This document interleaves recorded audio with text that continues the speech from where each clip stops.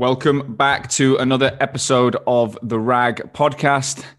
The podcast with me, Sean Anderson, the CEO and founder of Hoxo Media, where I bring to you a weekly dose of information from recruitment owners, suppliers, investors, advisors around the world who are not only trying to help people navigate through this ridiculous pandemic we've found ourselves for the last 12 months, but are also thinking about the future of recruitment. How do we build modern recruitment businesses built for this remote digital economy that we live in today?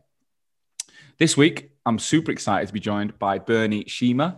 Bernie is the CEO of Vincere, the all-in-one ATS CRM platform that sponsors the RAG. So I'm a huge fan of Vincere. I've got loads of customers who live on the Vincere platform. But this is actually the first time I've spoken and met with Bernie, which is incredible. So Bernie, welcome to the RAG podcast. Thanks, Sean. Thanks for having me on, mate. Not a problem. As I said, I always deal with Eloise, who is the head of growth. She's been, well, I've been pestering her to get into your diary, if I'm honest. You've been a busy guy, Bernie. Well, just give us an overview of who you are and what your role is in the business. All right. I'm Bernie Schiemer. I'm an Aussie. I actually went to the UK when I was 25 and got into recruitment then. Mm-hmm. So I was actually taught by the Brits. One of the few actually Aussies that actually, I suppose, learned and never really recruited in Australia. But anyway, so I started there, and I was in recruitment for 16 years. I built a business with some pals back in 2000, and we sold the business to Hayes in 2007. Wow. We did an earn out up to 2010. It was great, and then thought, okay, well, after a couple of years of things that you do, building houses in the mountains in Japan and stupid stuff like that, I decided to get back into recruitment, but I wanted to do something different. So I thought, software, how hard could it be? So we set out to build recruitment software. So we actually didn't start focusing on Vincere. We actually focused on two other products for about 5 years. Wow, really?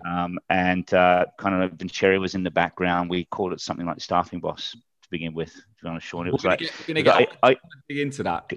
What? So, as the CEO of a tech company now, like, can you just give us what does the business look like from above? How many people have you got? What locations? That kind of stuff. Right. Okay. Just a helicopter view.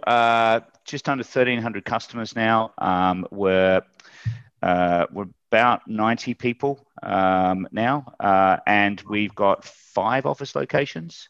Right. So we've got Saigon, where we do all our dev. We've got an office in Sydney. We've got a nice office in London. We've got our headquarters in Singapore, and then we've got a little team in Ibiza. Oh yeah, we're going to get onto that. That's the most exciting. That is definitely the office I'm most interested in being invited to.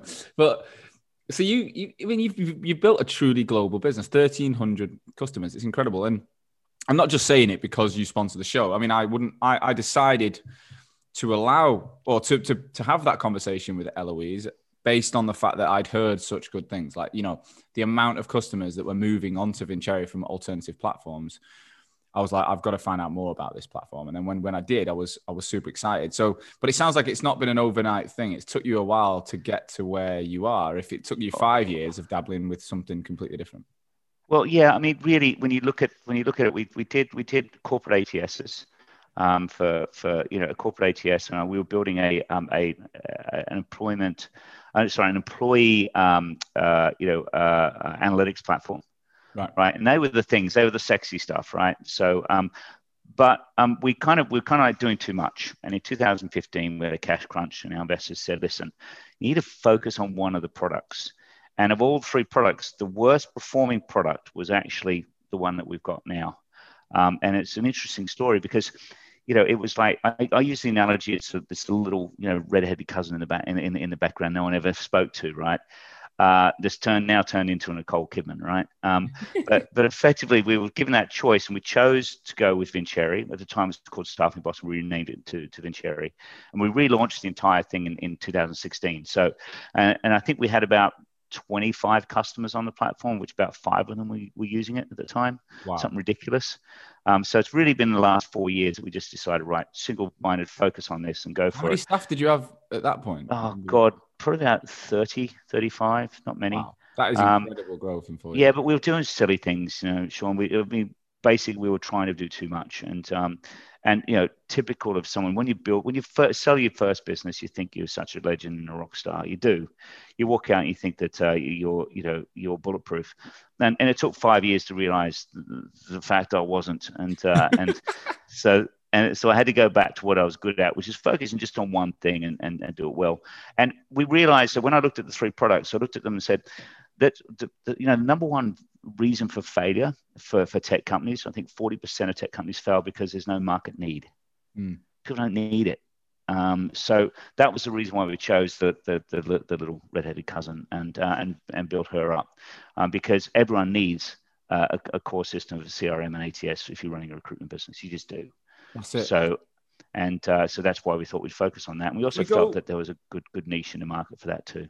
I've got so many things running through my head now, Bernie, from what you've said, right? So, but as an entrepreneur as well, as someone who's got visions of grandeur, of scale and exit, right? I'm not going to lie. Let's go back to when you sold the recruitment company and you talked about that. What were those? What was it really like selling? I mean, everyone talks about selling. I've interviewed a few people that have sold. Can you paint a picture of what it was like for you? Yeah, it was intense. We were fortunate because we set out to sell we set out to sell that business as a going concern and exit from it, which is a little different from the present business. If I'm honest with you, Sean, this is not, this is something that is a lot bigger than that. Certainly is now. But basically, we set out to sell it. So we positioned ourselves to do so. And I and my business partner in London, we basically had a conversation in 2006. He'd previously sold a business, and he'd done really, really well out of it on paper. But he sold it he was 30 years of age, and he sold it to Harvey Nash. It was a big deal. He sold it in, I think it was April 2000. Right, just as the bubble was bursting, and he took most of his part of the deal in shares. Right. So he was thinking, oh, this market's going to fly. I'm going to be super, super, super rich because the shares are going to go up. Of course, they tanked. I think he was at the Oberoi in Bali. He was telling me, and he had a margin call on his credit card. The bank had put a margin call, and he didn't realize that the shares had plummeted. And he was like sitting there with like a bunch of mates and couldn't pay the bill for 3 days. So he basically came into this having learned a lot of lessons. So we were having a beer in 2006 and said we felt the market was toppy. I felt, why don't we just sell now? Why don't we layer that with an earnout, right? So in other words, you didn't do very well on the earnout previously. Well, let's max this one out, but go a little bit early so we take someone off the table. And he was in agreement, and that's what we did. So we sold that business in Feb 2007. And to be honest with you, it was a life-changing moment. Incredible time. Well, you're walking down the street. I remember walking down the back street. I was in Tokyo at the time, and it was almost like something out of Vanilla Sky. That type of the street was empty. It was a Sunday. I was living in the CBD of Tokyo, and I was sitting there going, "Wow, I've got 8 figures in my bank account. 8 figures in my bank account." Think about that for a second. And so really weird, and you kind of like. The confidence that gives you is undeniable, and it was an amazing event. You just think like anything's possible at that point. Anything, like 8 figures in your bank. Yeah, you do. There's a number of things that you go through, and a lot of people don't talk about it. There's the time that you leave your business. And when I finished my earnout, and the people Hay took over, and Christine came in, took over. And pretty much the day I left and went up to live in the mountains of Japan for a few years, the phone stopped ringing, the emails stopped coming, and it was like this what? You're not Massive needed void. anymore. Yeah. No one contacts you. To go from being full on, 12 hours a day to nothing, that was something hard to swallow. And I think that's what people need to prepare themselves for, and so that was difficult, but you know what I mean. Having a wad of cash in your bank account kind of does. So what did you do? So what did you do then? You said you went into the mountains and built properties? Yeah, I built some houses in Hackaba, right. Sean. And I was going to basically have that as an earner for me, and I was going to get a yield out of that. But of course, I just didn't want to build any old houses. I didn't want to yield. I wanted to build the best houses that they were, and I just blew through so much cash. It was ridiculous, and that didn't have a Shinkansen, didn't have the bullet train going to it. It wasn't the primary, even though I had the best location for a house in Hackaba. It wasn't the primary place where people with money would go to stay. Right. So I didn't see a long-term gain from that. So, excuse me, come 2013, 2014, I sold out of that business and just focused my efforts purely on Vinny. Right. So what made you think of doing something as different as technology when you are a recruiter? Because look, I've done that. I launched a marketing agency in 2017, having never done a day in marketing in my life. People thought I was a lunatic. My own business partner thought I was a lunatic. I think I did at one point, but I just believed it. I don't know. I was super excited. I had a passion for it.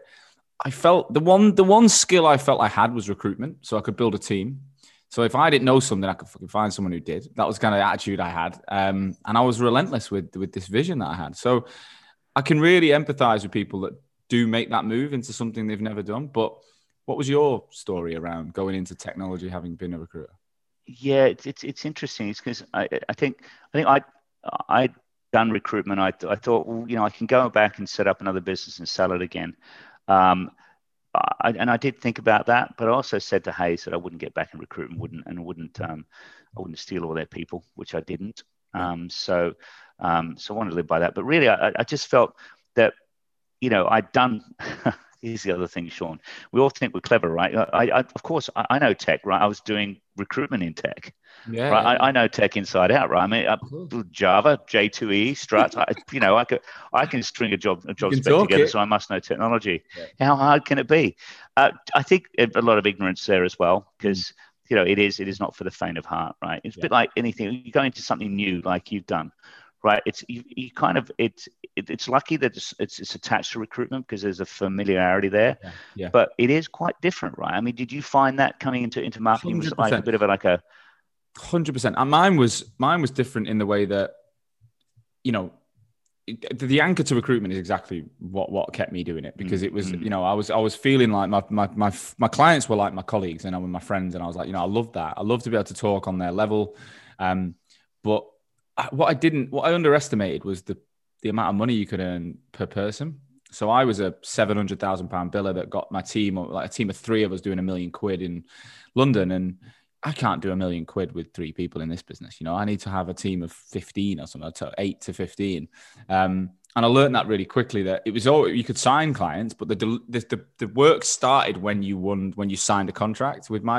Yours might be more, it's an operational engine, whereas mine is we start to work for you. Whereas in recruitment, I was used to doing a lot of work, putting in a contractor, and then they were great. They were good to go. I might have to pick up the phone and check in, but I placed really good people. Average timeline was about 18-month contracts. There's still a guy I placed in 2013, I believe, that still works through the agency that I used to work for. It was a really good market. And so when we signed a client, that was where I kind of was like, yes. And then I was like, shit, now we need to do some work. So I've learned, it's 4 years in and I've gone through so many ups and downs. I love what I do. I'm really glad with the decision, but there's been moments I've gone, what the fuck, why am I doing this? Like, it's just, it'd be easier to go back. It'd be easier to go and do what I did before. I think getting out of recruitment is super hard, right? Because it pays so well, doesn't it? Really, if you're good at recruitment, there's my ex-business partner in London, he's running his own firm and he's just done an exit.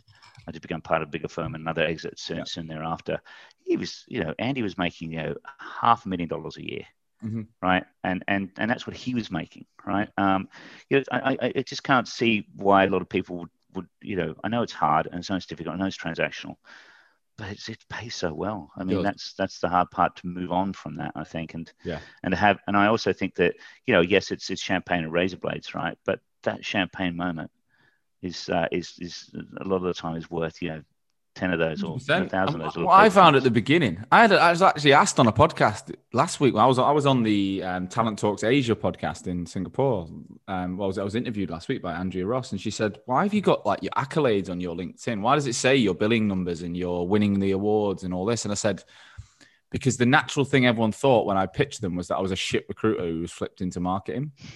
And I was actually, I'd say I was in the top 5%. Like I was by far the biggest biller, the best. Like I was running the business basically. And so, that was a positive, but it was also a negative, because it meant every time I had a bad day, I could remember the commission checks. I could remember what I was like. I remember the delivery of my recruitment team and myself, and thinking I was fucking really good at that.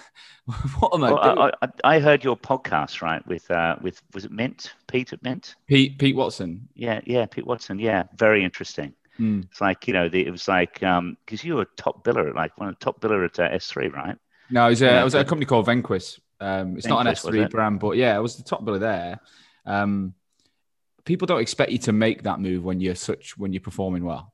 They just why no, and I mean, you can make that money forever if you want to, but I think if your heart's not in it, and it's really not in it, and the money's not the entire end game, I think it's worthwhile trying something different. But I always say to people, it's so good to stick to something close to home. Yeah. Whether it's tech or whether it's moving to marketing or whether it's moving to a NED role or a mixture of those, that's, that you can still use on those years of skills you've got, right? Yeah. The years of knowledge that you've got from running your own business and being a top biller. Yeah, for sure. That's, there's a lot of people who run businesses, but a lot of, there's not a lot of top billers out there, so to speak, that you can get advice from. No. So you started building products. You said the name was Sandbox. Did you say? No, it was Staffing Boss. Staffing Box. Yeah, we had this boss thing. I don't know where it got it from, but it was like we had hiring boss, staffing boss, and employee boss. Right. And because you want a boss to tell you what to do, right? And that's what we thought the systems. That was the play on the names. Where did you come up with Vincere? Well, when we were rebranding, because I came up with a great name before. I thought I came up with the name James Harvard for our initial business, right? As a matter of fact, Hayes have just relaunched James Harvard as their premium brand service, right. Which is great. So I wanted to come up. I thought I could come up with good names and start. I obviously was showing the door with Staffing Boss and Hiring Boss, etc. But Vincere was. I just wanted something that really would resonate with recruiters. And I thought, when you're up competing in recruitment, there's no podium finish but first place. There's no second or third. There's no merit awards.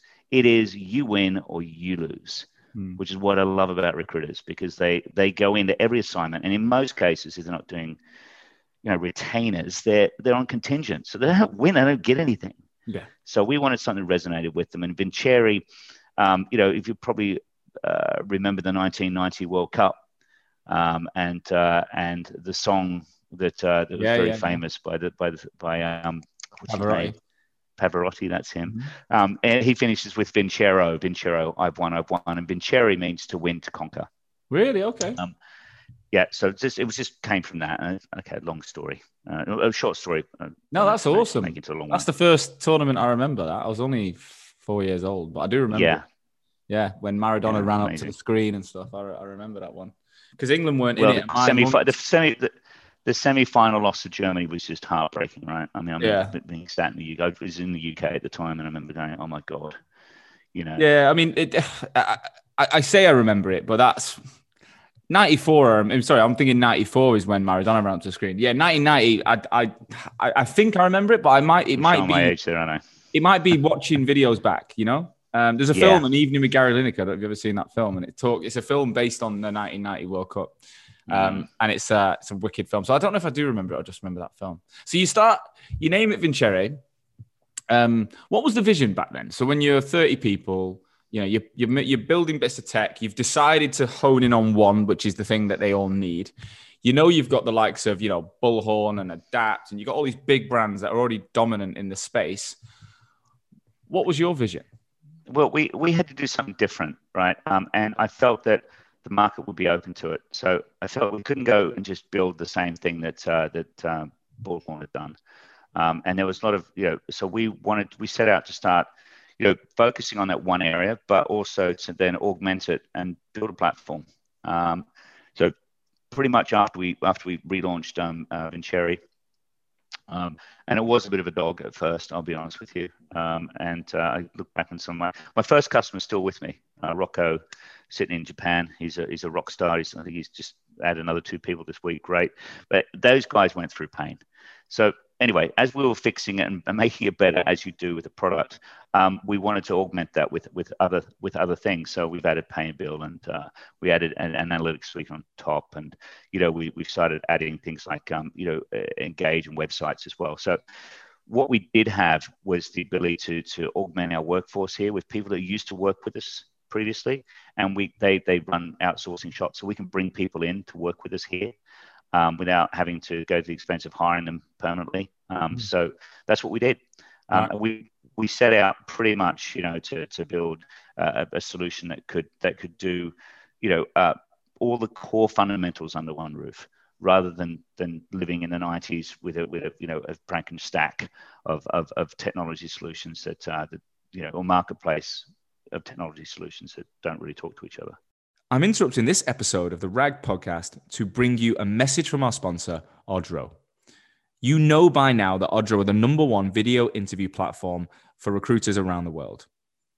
Now, they keep bringing out new features, from Odro Capture to Odro Producer, and it just keeps getting better and better and better. But now, recently, they've just announced a new feature to the platform, which is a complete game changer.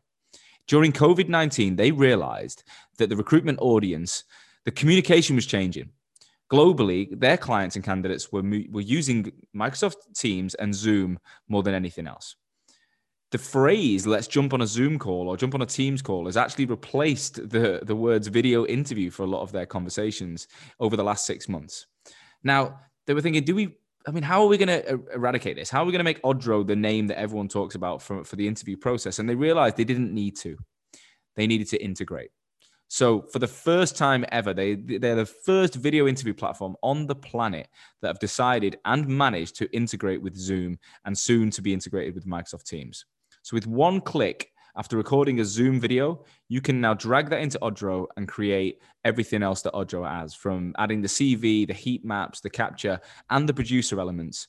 You get all the benefits of Odro before and after the interview, but you get to use Zoom, which is client-friendly on all levels. So this is massive. Teams is coming. It's the first time anyone's ever done it in our sector, and it is literally going to change the way you work in 2021. Get in touch with my friends over at Odro at odro.co.uk, or if you're already a user, reach out to your account manager to make sure you've got this feature. Back to the show. When it comes to integration with CRM in recruitment, from my perspective, that's been one of the biggest challenges for the last 4 years, because we use HubSpot as a marketing automation platform for most of our clients. And HubSpot's incredible software for when you use the sales side and the marketing side, like we do, and we've got like a product-based sell, it's just, the best. But when it comes to candidates and clients, and the fact that every recruitment company's already got CRM like you, the integration's always been the challenge, so the fact that you're already thinking about building it all under one roof, I think is just such a breath of fresh air, because I think people don't want to buy millions of pieces of kit. They want to have one version of the truth. There's so many things, Sean, that there are problems with that. It's like one of the big ones is the end dates are all wrong.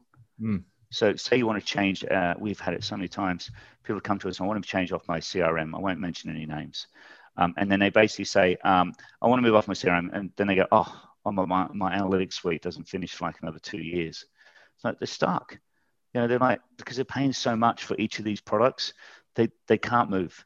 So it's clever. And our biggest competitor, those guys use their marketplace to sell their product. So they use it's more of a partner play to help sell them. It's not good for the customers. They say it's good for the customers. It's not. It's good for them because they're using the marketing power of their partners to promote them. Which is clever, but it's not good for the end user. And I implemented 3 systems myself. I even tried to build one when I was in recruitment. Just madness, right? But so I've been through the whole process, and I just felt, if you've got one provider, I've got one person to blame. I've got one person to chase. It might take a little bit longer in some areas, but at least I know that these guys, we have to deliver this because we've got so many people riding on it. For sure. What are the different pieces that you've mentioned then. So you've said you've Right. got your core CRM, you've got analytics, Yep. you just said. What else Yep. is in that sphere? So just to explain, the analytics piece, we OEM that. So we got an OEM product, a bit like Tableau. We didn't build that from scratch. So we put that on top, and we've got a long-term agreement with those guys. What's OEM for people that don't know what that means? That's where you white label it. Yeah. So you basically white label their product and you build it on top of our product, which gives us really great capabilities right out of the box. We build our own pay and bill. That's your timesheets, your expense management, and leave and absence, and that's been built out of the box. And we're building that for different for Australia, New Zealand, UK, US. We're building it for Ireland, all around the world. So we've got customers really going on to that now. We've got Engage, which is websites. Yep. You need your job portal, your candidate portal, your client portal. And we just introduced this new thing called a comms hub. For those that don't know what that means, it's basically a communications hub where we've got SMS and we have this new thing called Vini Chat, which is basically Slack for recruiters. Yeah. Which we think is big. Was the reason? What was the and obviously moving to a remote workforce, I imagine, is driven the need for that. But what's the kind of rationale behind building a Slack inside your CRM? We started this 3 years ago. I felt we're using Slack internally, right? And I don't have people send me emails internally. They all Slack me. It's purely because it's so fast, it's so quick. I have it on my mobile app. I can communicate and with the entire company. I don't have a spam issue. I don't have to go like this through my phone every bloody morning. I do with my email right now, getting through emails, and I don't lose things. It's the weapon of the future. I mean, I'll give you an example. Mark Benioff at Salesforce, he's just spent $27.7 billion on Slack, right? And they said that's the best acquisition they've ever made. And just so you know, they spent 2.5 billion on Exact Target, which is like a HubSpot equivalent. So they feel that a Slack type product is 11 times more important to them as a business than a marketing automation tool. Wow. So and the actual it's also the last 4 acquisitions that they made were dwarfed. They spent more on Slack than the last 4 acquisitions they made in any products on the Salesforce platform. So it is big. It is the future, because really it's when you use it, we link it out to Zapier, we link it out to many other systems, and it's just where you funnel all information in. I mean, we've been using Slack in the last 3.5, 4 years, and I could not live without it. Yeah. Honestly, I mean, I just have to say to Eloise, stop, turn it off, right? Because she's like this all the time, right? She's, but it means that we're always on. We don't miss anything. Any opportunity comes in, we can get on it. And it really does help, especially with customer service. So if a customer has an issue, I need this, I need that, bang, we can be onto them in seconds. So the client, sending an email. Do you let your customers Slack you as well? No, not yet. No. That's coming. That'll be Vini chatbot stuff. This is the thing, right? You can connect it out. And what's wonderful with this, I mean, Slack have a thing called Slack Connect now, which we're building into Vini Connect, right? Which is similar. You can put it out to a customer, and a customer communicate with you over Slack. You don't pay for it. If you look at WhatsApp right now, WhatsApp is owned by Facebook. If you want to connect that WhatsApp, it'll cost you about 5.5 cents per WhatsApp message, right? It's the same price as an SMS. Cheaper in the US because there's just a lot more volume, but still you're paying for it. So all the communications can get really expensive, and you can't budget for that if you're just going to have, hundreds and thousands of text messages and you're paying every time you send one or receive one. Whereas with Vini Chat, you're not paying for it, right? So you can have those communications and you're not paying for it. And also you keep all the information internal. It's yours. You don't have a guy with a WhatsApp leaving your company and taking all that IP with him. You keep all that internal. But I could go on about it, Sean, for days about the applications and the use of this, because it's a notification channel. You link it out to other systems. If we have triggers where you put something into a Vini Chat message, you can send it to a spreadsheet. Or the opposite way around, if something happens in HubSpot, then you can send the notification into Vincere, into ViniChat, saying such and such has just applied, or such and such has moved to this campaign. Maybe you want to give them a call.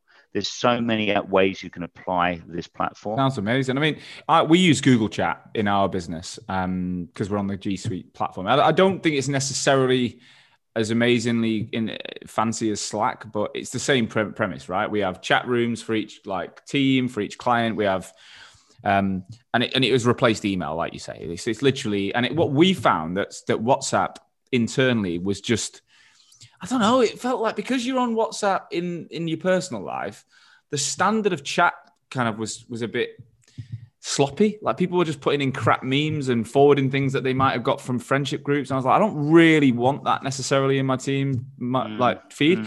And the biggest problem I found was that when you're in your WhatsApp, people in your personal life can tell you're online. So if I got a message from my partner and I didn't want to address it there and then, but I had to address something at work in WhatsApp, she could see that I'd been online and offline. And, it creates the argument. It creates arguments. You don't fucking want those. If I'm working, I'll read your shit later. I know it sounds bad, but that's kind of my attitude. As soon as we flipped it all to Google, you're not having Google chats with your mates. You're not having it with your wife, your partner, your boyfriend, whatever. You're able to dedicate your comms strategy to the business. And I think, so I think it's a great idea. I think it's a great idea. And can it link straight to? It can link to client records, candidate records. I imagine everything, right? Yeah. We've had that, so you can bring in files and whatnot, and keep those files in there and search them. Wow. There's so many applications for it. If you look at Teams, what Microsoft have done, right? Their entire strategy now is built around Teams, right? Teams is their go-to platform for the future. Yeah. So I just felt that when I was looking, and do you know what as well? It was customers were telling me this, Sean. They were saying, Bernie, this is the future. This is the future. This is the future. The bigger ones were, right? The guys that were really starting to kick ass. And so I just couldn't ignore it. And my investors wouldn't give me I think it was $8 billion at that stage to try and buy Slack. They just said, no, Bernie, I'm sorry, mate. Nice try. But, all jokes aside, I had to do something. And I felt that's the step in the right direction. And although there's a lot prettier products out there we could have built, ViniMate, which we're building, which is the marketing automation tool, email and text messaging automation, that was pushed aside to get this in first. Yeah. So I felt before you automate, get the communication piece done first. So is there anything else in the roadmap? You mentioned marketing automation, which I'm interested in, but anything else that we've crikeys. The pay and bill piece is coming on. So what we're adding is the ability to talk to your workers through ViniChat. So we've got a in our pay and bill, it's a separate mobile app just for workers where they can fill out timesheets and all that type of stuff. Clock in sick or whatever they want to, take shifts, etc. But we put ViniMate into that so you can talk to your workers directly. So if they show up at site, hey, I've got my address, bang, ding, boom, go in, okay, send the address, bing, onto their mobile app, instant, real time. Hey, what's wrong with your timesheet? Please fill it out. Ding, they get a notification, they log in and fill it out. That type of thing. Also, we're doing ViniChat to clients, so through a client portal, but also through the live list, so that they can have real time conversations through our live list, which has been a massive hit. That's out of left field, to be honest with you. I thought, that's an okay idea, but customers love it. Just because you know recruitment, Sean, doesn't mean you know your customers. That's for sure. No. That's what I've learned. So those things big. We've got Vini Social coming, where you can post social out, out and schedule that. Wicked. So because will you be able to tag people on LinkedIn? Because that's the one thing all these social platforms can't do.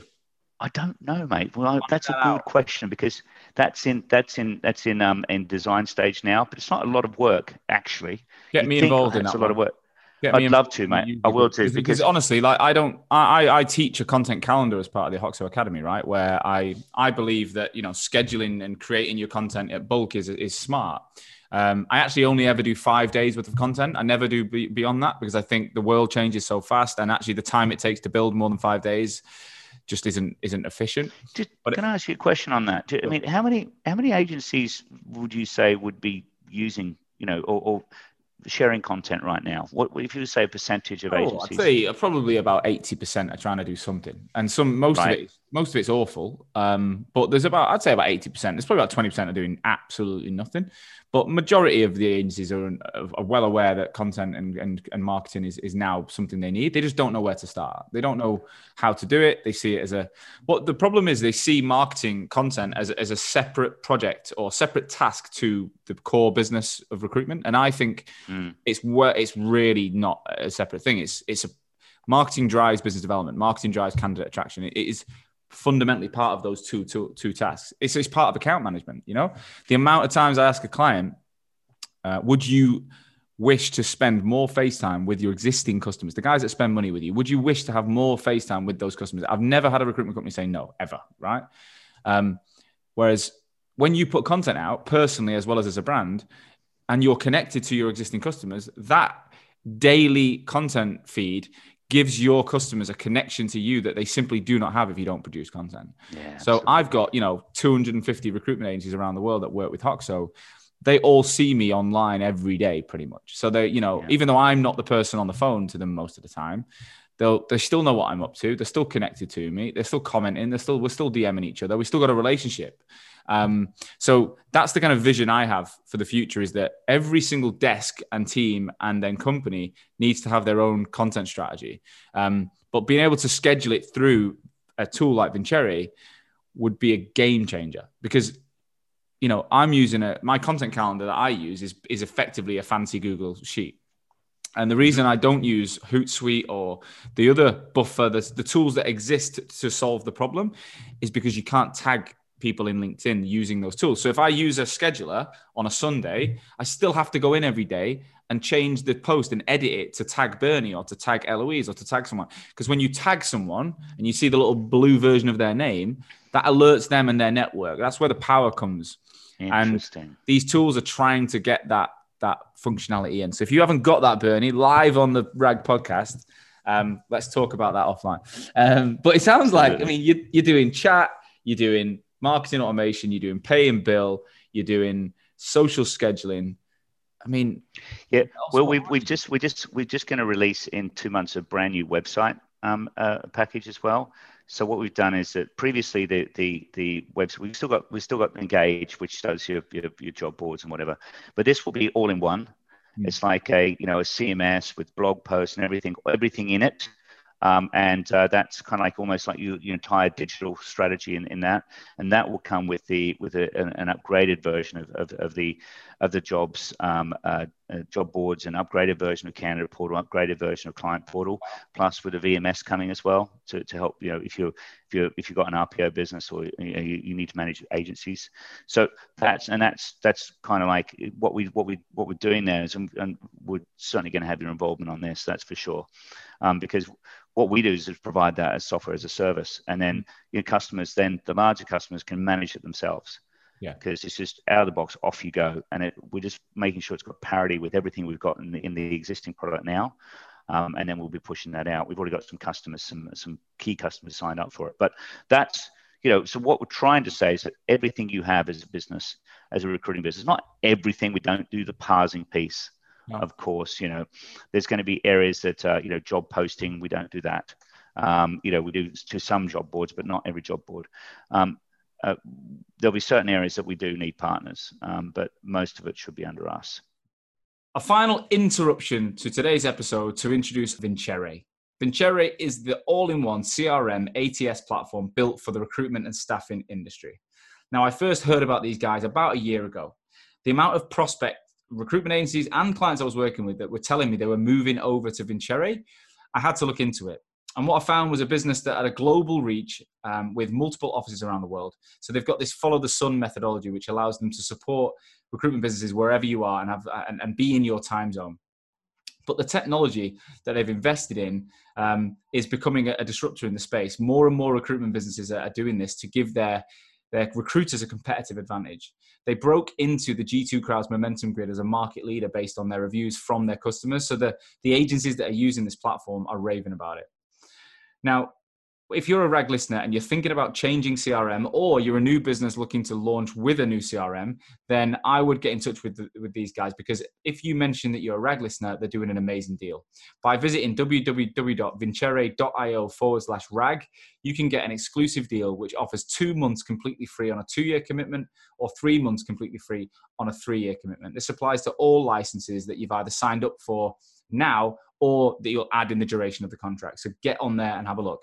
Finally, if you're listening and you're a recruiter and you're thinking, I want to move into a more of a business development role, and I'd like to keep hold of my recruitment knowledge. Well, these guys are recruiting for a BD person, well, multiple roles in both Sydney and London right now. So if you've got a strong recruitment background, you want to move into BD and you want to work for a fast moving tech business that's helping people like you right now, then get in touch via their website, because they're hiring today. Back to the show. One thing you mentioned at the beginning was that you saw the vision of doing one thing and doing it well, which I think is probably something I've learned over the last 4 years. We've done so many different things. And now, like, Hoxo Media effectively helps recruitment companies use marketing to win business, right? It's as simple as that. But we ask clients to give us a list of customers that they currently work with who they probably don't give enough love to, and a load of clients they want to work with. And we build a campaign that gets those people into the conversation, right? Simple as that. And we can track that our campaigns generated this awareness and this many people into a funnel, this many conversations. You know, you might have recorded a podcast, hosted an event, and then this is the sales that spits off the back of it, right? It's as simple as that. But it took me 4 years to get to, we were doing anything and everything before, you know, we were very reactive to what people wanted. What I found was that diluted the power of our message. It diluted the ability to scale it. You know, my teams were doing too many different things, so they were not experts in anything. And, you know, we're still not there, but I feel like we're in a really good place for that. Now that you've gone from being a CRM and you've got everything under one roof, does that mean that you've now got another job on your hands to try and not let it go too diverse so that you lose absolutely. I mean, I think, you know, that's a constant battle, and it's a really interesting question, Sean, because it needs to be addressed. You know, what we're doing now is we're separating people out into being experts in particular areas within the product spectrum, so to speak. So we'll have pay and bill experts internal. Like, we just hired 2 people from industry. One person, she's a payroll expert, worked in the technology business for the last 5 years. She's a payroll expert. And another guy who used to run 3,000 contractors. He's worked in running recruitment back office finance teams for the last 10 years. So we're bringing those people in that know that stuff in that particular area, and making sure that you've got experts. So when you sit down with someone, you're sitting down with a person who used to sit on your side of the table. Yeah. You know, with ViniChat, it's a little bit more difficult for that one to hire experts, but it's pretty self-explanatory, that baby. And things like, you know, we'll outsource the services on things like Vini Social. We'll outsource the support on things like the new Engage and digital platform, because we just feel that, you know, it's better to have experts. We'll give you the tool, but have experts to man it and run it for us, and work with the customer. And it's a good opportunity then for partners to get a recurring revenue stream to support those customers as well. Right. So that's an avenue for us. But in essence, I like to use military terms when explaining things to people, and I think, you know, if you look at an army squad, right, when they go out and they go to fight, they each carry different weapons. Right, but each of those have been, you know, they've worked out through you know, a lot of pain and blood and gore, right, of what they need to be effective as a team. And that might mean a couple of guys carrying rifles. It could be a machine gun team. It could be a mortar team. It could be, you know, a sapper who's a guy that blows things up, you know, but they form a team, and they have a set of weapons. And that's what we want to give our guys, our customers, really, is that set of weapons. So when they go out and they say, hey, you know, I've got to take out a bunker up there, they can bring up the bazooka and do that, right? Because machine gun won't work. But if they say, hey, I've got a bunch of infantry that's going to need to bring out the machine gun and the 50 cal and mow them all down. See, this is what I feel our customers need to do moving forward. They need to productize themselves. They need to be able to walk in and say, you know, we're not just a recruiting business, we're a full service business. they need to go walk into an organization and say, not, hey, have you got a contract job in Java? They say, how many contract jobs have you got? I'll do them all. I want our customers to walk in and win Wembley. Yeah. Do you know what I mean? Just walk in and say, hey, I'll do every job you've got in Wembley, every event you've got in Wembley, we'll do it. Right? That's what we've got to aim for. Because I do feel that we're not really just competing with our big bad bullhorns and those guys. We're not just competing with them. We are competing with people like Jobs and Talent, Sidekicker in Australia. Those guys that are building platforms to basically go out and eat recruitment agencies' lunches. Yeah. And we need to compete with them to give them the same type of weapon to fight back. No, I completely agree with that. You want to be, I find that now that I'm on the side of the fence of hiring through recruitment companies and building a business that's non-recruitment and thinking, people are the most important asset, and, building out an organizational chart that relies on the right people to hit the right points at the right dates for me to hit the next milestone. The value of a great recruiter is way higher than they probably realize when I talk, because obviously the level you talk to, if you're not dealing with the owner, you're dealing with an employee. They're doing a job. They're trying to do their best. They're trying to hit numbers, right? But even when I was at the top of my game as a big biller, I still don't think I understood the value I brought to the table when I was in these conversations with customers. Because at the end of the day, without the right strategy, we can't hit our goals as business owners, as leaders, as team managers. We can't do it. We're hamstrung without the right people. So once a recruiter, I think, realizes how important their solution is and can package it up in a way that is innovative, that's different, you're onto something special. Because the amount of just saying I've been doing this for 20 years is not enough anymore. You need to have something different. True. But I do think what you just said there is really poignant, right? Because a lot of recruiters don't realize their value. No. But you look at the average TA or the average HR recruiter, they haven't got a spec on an agency recruiter. They got the spec. So that's why I was saying, have you heard of Jobs and Talent? Have you heard of those guys? No. Check it out. They're like a technology business. They basically brand themselves a technology business, mate. And they are worth billions, right? Wow. Or so they're like a unicorn. 600, 700 people in Germany and the UK, right? So so the valuations on them are through the roof. But they're just a recruitment agency that does full service temp. That's it. I mean, I look back and I look at the Deloitte and all those guys. They're just expensive temp agencies too, right? I think this whole thing about people saying recruiters, they're not. Arthur Anderson, I'm sorry, well, they're not. Accenture, all of those guys, they're all just temp agencies. But anyway, coming back to that point though, the thing that drives me about this is that, with Jobs and Talent, it's not really run by recruiters. So it's run by people that don't have the drive and don't have the knowledge that our recruiters do. So my feeling is if we give them the same platform, it's a bit like, having, an F1 car and putting Lewis Hamilton into it. Yeah. Whereas they'll have a guy off the street driving that F1 car and, not very well, clearly. We'll have a Lewis Hamilton in it. So I know who will win every time they go and pitch for business. And more importantly, who's going to fill that business. Mm-hmm. Right. So that's what I see the vision being anyway. Listen, it sounds a lot of this. I hear people on these podcasts all the time roll my eyes too. But, I think you've got to aim big. And I think we've got to aim to be a little bit different.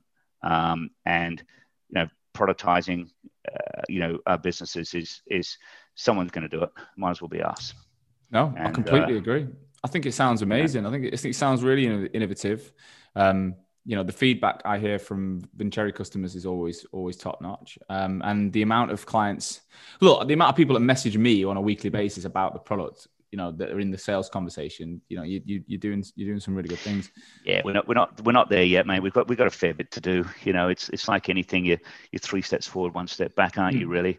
I sit and look at the product all day, every day. So I see it in all its true glory, so to speak, or gory, whichever way you want to look at it. What is your day like? So bit of a selfish question for me. Like, you're way further down the line in your career as a CEO, as a founder. What does your day look like? What was your role? Well, How would you at the describe it? moment it's about 30 to 35 meetings a week. It's full on. I'd say that running tech is just I've never had anything like it. It's far harder don't get me wrong, I'm not complaining. It just is. Yeah. It's crazy. But what the focus now is trying to move away from product and trying to build the business and build that management team that can manage managers.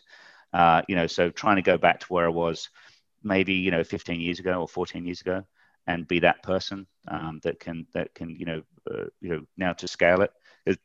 We've just done our budget, so we're aiming for maybe 120 people this year. We'll finish on, but we're growing at 50% year on year in terms of annual recurring revenue. So we can now push the envelope now and see if we can push that up to 70% in the coming years. So, and that's just going to that means just. It means getting better organized and being a little bit more disciplined. Yeah, I suppose in terms of where you spend your time and what you spend it doing. Delegation's the name of the game, isn't it, Sean? Making sure you go. And here's the problem, right? We use recruiters quite a bit actually to find us people. We just found someone in Australia through a recruiter, right? And we've spent a lot of money on recruiters, but we're in Saigon. It's very difficult to use recruiters over here. So it's a lot of in the past it's been a lot harder, put it that way, to actually grow a business here. Even though the people are ultimately very, very cheap, you just don't have the I suppose the depth of skills that you would have in London or Australia. And so you mentioned, we talked about Ibiza. You're currently in Saigon. The plan for you and LL is to move. Is it to live in Ibiza? Is that the long term? We don't know yet.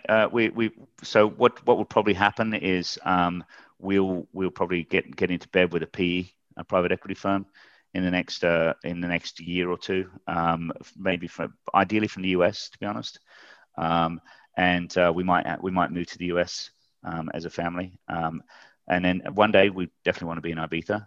Yeah. But we opened up the office in Ibiza quite simply because I had a head of DevOps who was headhunted from a company in Berlin, a big tech company in Berlin. And he said, I just want to move to Europe, Bernie. And we also had a Spanish guy living over here that was moving back. He was from Barcelona. And I said to Quar, listen, mate, why don't we send you to Ibiza? He said, what? Never heard of it, right? So I said, well, listen, we'll go over, we'll do a couple of days, have a look around, tell me what you think, because I was going to Europe at the time. They flew over, and he said, "Wow." So yeah, I'm up for it. So I wanted to keep him. He's amazing, right? And so I promised him to move him to Ibiza, and at the same time, Juan, who's the Spanish guy, is also amazing. I said, well, why don't you guys set up an office there? And they did, and they've managed to find right in Talamanca. The office right there. And then, so I don't know when we'll be there, but we'll just have to, whatever the business needs us to do, to be honest, is for it first and foremost. But we're going to expand over there. We'll definitely be putting a couple more people there. What's your life like? What's your life like outside of work? Because it sounds like you and Elle are both 100 mile an hour. What's life like? We don't have one. We don't have one. No, it's like, so it's deliberate because we're going through such a fast growth phase right now. Where we've got to put product in, as I've just mentioned. And maybe once we get those products in and bedded down, then we can maybe start thinking about having a bit more of a life. But that's the way it is. It's so full on, mate. Because you've come 4:00, the UK kicks in, or 3:00, Germany kicks in. We start getting the Dutchies coming at us. Then it's like a 4:00 UK, right? Bang, bang, bang, bang. And then at night we've got people in here working nights now, and they're taking on the American customers. So it's just full on, and we have this NPS score in our Slack, right? So I get on my phone, ding, ding, ding, just about to go to bed, and I get like a 3 on the NPS of someone complaining about something. It's like, but I'll know that person the next day. Someone will be on it, call them up. What's the issue? But it's just full on. So I don't know what to say. I mean, you know what it's like running your own business, mate. And you've got customers around the world. You have the same thing.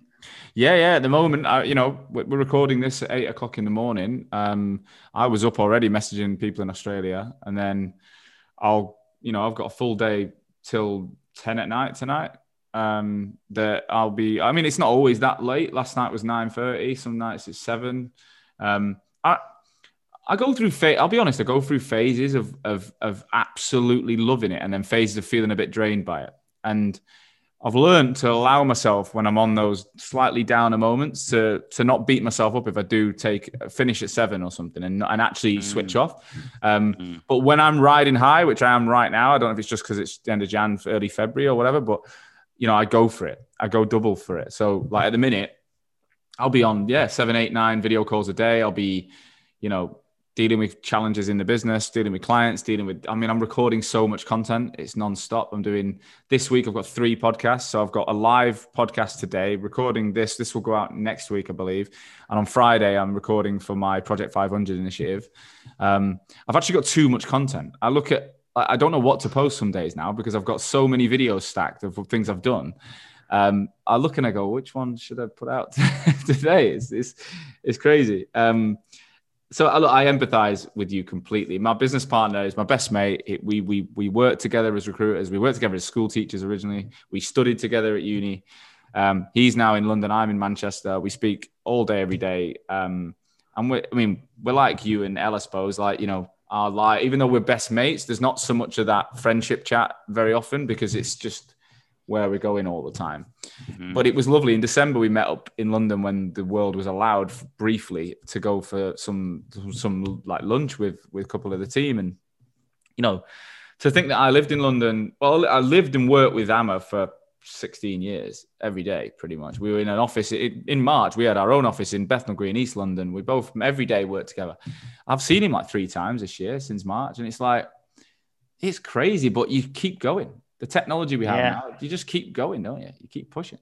But it's good to hear this, Sean, because I think we're kind of, we've always been isolated from everyone, right? And I think now everyone's going through the same, well, not the same, but similar isolation issue. And it's just good to hear other people's experiences, because I think sometimes it just levels you out. Like, I think the biggest thing that the business owners have got to get over is sometimes we all have to feel sorry for ourselves. And I think, just hearing other people talk about their experiences, hearing someone else is up at 8 a.m. and finishing at 9 p.m. And, it makes you go, oh, okay, pull your head in, son. Yeah. Come on, ain't that bad, because we do, especially now, we all, there is this feeling, isn't it? It's like, you're locked, you're an encaged animal. And I just feel, even though we're not caged in over here per se, because the business is so engrossing, encompassing, you're like, crikey, I'm not like you sometimes. Like, what are you doing? Are you stupid? But you've just got to battle through those times, haven't you? You just got to, put the blinkers on and just plow through it, because, the next day you're waking up, you're ready to fit and fighting, ready to go again. You got to be. I think you got to be. And we have tough days, and it's about. I was taught in recruitment by my old boss Steve that it's not what happens, it's how you react that matters. Like, anything could happen. It's outside of your control, right? Any day. I remember having like 3 contractors quit within an hour that I'd never expected. And I went white as a sheet on that day. And he was like, you couldn't control that. Like, not one of those scenarios was to do with you and us. So it's how we react now. It's not what's happened. It's how we react. Take a breath. Let's go for a walk. And he taught me so well that I can have wobbles. It's how I come back. And I've had wobbles last week. I have wobbles this week. Like, it's just the way it is. What I've loved about this episode, Bernie, is that, Vincere is a brand. It's a tech company. It's you've got a really strong name in the market, but I don't think many people know much about you in terms of how and why and what's going on in the background from a personal perspective. They'll know the tech, they'll know that what your new initiatives are, but it's been a pleasure to find out more about, the brains behind it, why you're doing it. And just, the one thing I've got from this is how much you genuinely care about the industry. You're not doing this just to make cash. You've made cash. That's not the driver, is it? It's because you genuinely want to solve a problem that matters for the people that matter to you. Yeah. Well, you do. I think you have to go in with that mindset and that approach. Otherwise, it's going to come off as half-assed. people to see that. And the feedback we get from customers can be like I said, it's like champagnes and razor blades. Yeah. One day you got one person saying, this is the crappiest system I've ever used. Full stop. Oh, by the way, I'm sorry to be so harsh, but and that's the type of person. When I first read it, and years ago, it would just kill you. Yeah. Like, oh, what? It's like saying that's the ugliest. You're saying your child is the ugliest child I've ever seen in my life. But now you get on the phone or you message. Tell me more. Yeah. I'm intrigued. Because really help me out to solve that and find out why you think it's that and what can we do to address it. And I think that's just once you accept that, it's like life becomes much easier. But I appreciate it. I've like I said, I don't get a chance actually to do many of these, and clearly, but I think every now and again it's probably pretty good to jump on and have a chat with people. I'm kind of like the back office guy that sits there and just builds things. Yeah, but I think it's great to hear the man behind the brand and to find out more about you. So thank you firstly for sponsoring the show. Thanks for being behind the rag since last summer. You guys have been a huge supporter and it makes the difference. It allows me to do it all the time. And I know that we've got a lot of shared customers now and the relationship's gone from strength to strength. And thank you as well for helping out with the initiative last week. So for those of you that are listening, Project 500 is an initiative that I launched at the end of January with 2 of my customers to effectively get 500 brand new laptops out to 500 children in the UK that are underprivileged. So there's over 1.4 million children in the UK today with no access to a device. And they are, they're being forced to homeschool. Their parents are trying, we're printing off books and driving around to houses and they're getting, soaking wet and snowy. And there's just so many horror stories. And 2 of my clients phoned me up and said, Sean, can we do something about this? You've got a decent brand, people. I think we could make a small impact. So we came up with this. We found a technology supplier who gets a basic laptop, Asus laptop, brand new, Windows 10, Google Classroom, all of that installed for 160 quid. And they'll send it to the school for that price. So we were like, it's an amazing deal. So we said, well, 500 laptops, that's £80,000. We got 10 grand in between us and bam, straight away with, so we hit that. So as we talk now, I'm just literally in the background, I'm just gonna pull it up. What's it on? What have you put it on? Is it GoFundMe? Yeah, go get funding. It is. So gogetfunding.com/project 500. But we're sat at 33,264. We've had 125 donations so far. So we're 41% of our target in just over a week. So I'm really proud of everyone, including you, Bernie, for getting behind us. So thank you. Sean, that's wonderful you're doing this, mate. It's fabulous, right? Because it's just, like I said, again, it's great. Well, the thing is, we just don't have it's not like we're sat here with loads of time on our hands. So we're, me and the 2 partners, we're doing it. We've given our teams, if they want to get involved, they've got to do it outside of work hours. So I've got guys every night and all weekend working on it, which is great. But we'll hit that target. I don't know how fast we'll do it, but we'll get there. So thanks to you. And thanks for anyone who's listening. If you want to get involved, go to project500.hoxomedia.com and you can read all about it. Bernie, if anyone is listening and wants to talk to you, not about necessarily the product, but just wants to, get 5 with you, have a quick insight, maybe to do with how you sold your business or, productization, some you might have sparked something in their mind. I know you're a busy man, but would you be open to them reaching out and setting up a quick chat with you via Zoom or whatever? Yeah, I mean, I get a lot of requests like that. I generally don't, if I'm honest with you, but I don't mind, having, listen, it depends. Is there a customer? Probably. Yeah. I've had customer calls with people that one recently, but I generally don't. But if it's a customer, no problem. But just reach out to me via LinkedIn. Just reach out via LinkedIn. I'm the only Bernie Schiemer in the world, right? Wow. Schiemer. I'm the only guy in the world with that name, so I'm going to be easy to find. Wow, right. That is incredible. What a statistic that is. I know, yeah. Every Twitter handle, everything I can get. It's like, but I don't know. It's such a funny name. It's just weird. Anyway. Well, I love it. I love it. Well, Bernie, thank you. It's been a pleasure. And guys, thank you again for listening to the RAG podcast. I hope you enjoyed today's show. If you did enjoy today's show, please do me a favor and get this episode out to someone you think will enjoy it. So send it via text, WhatsApp, email, whatever.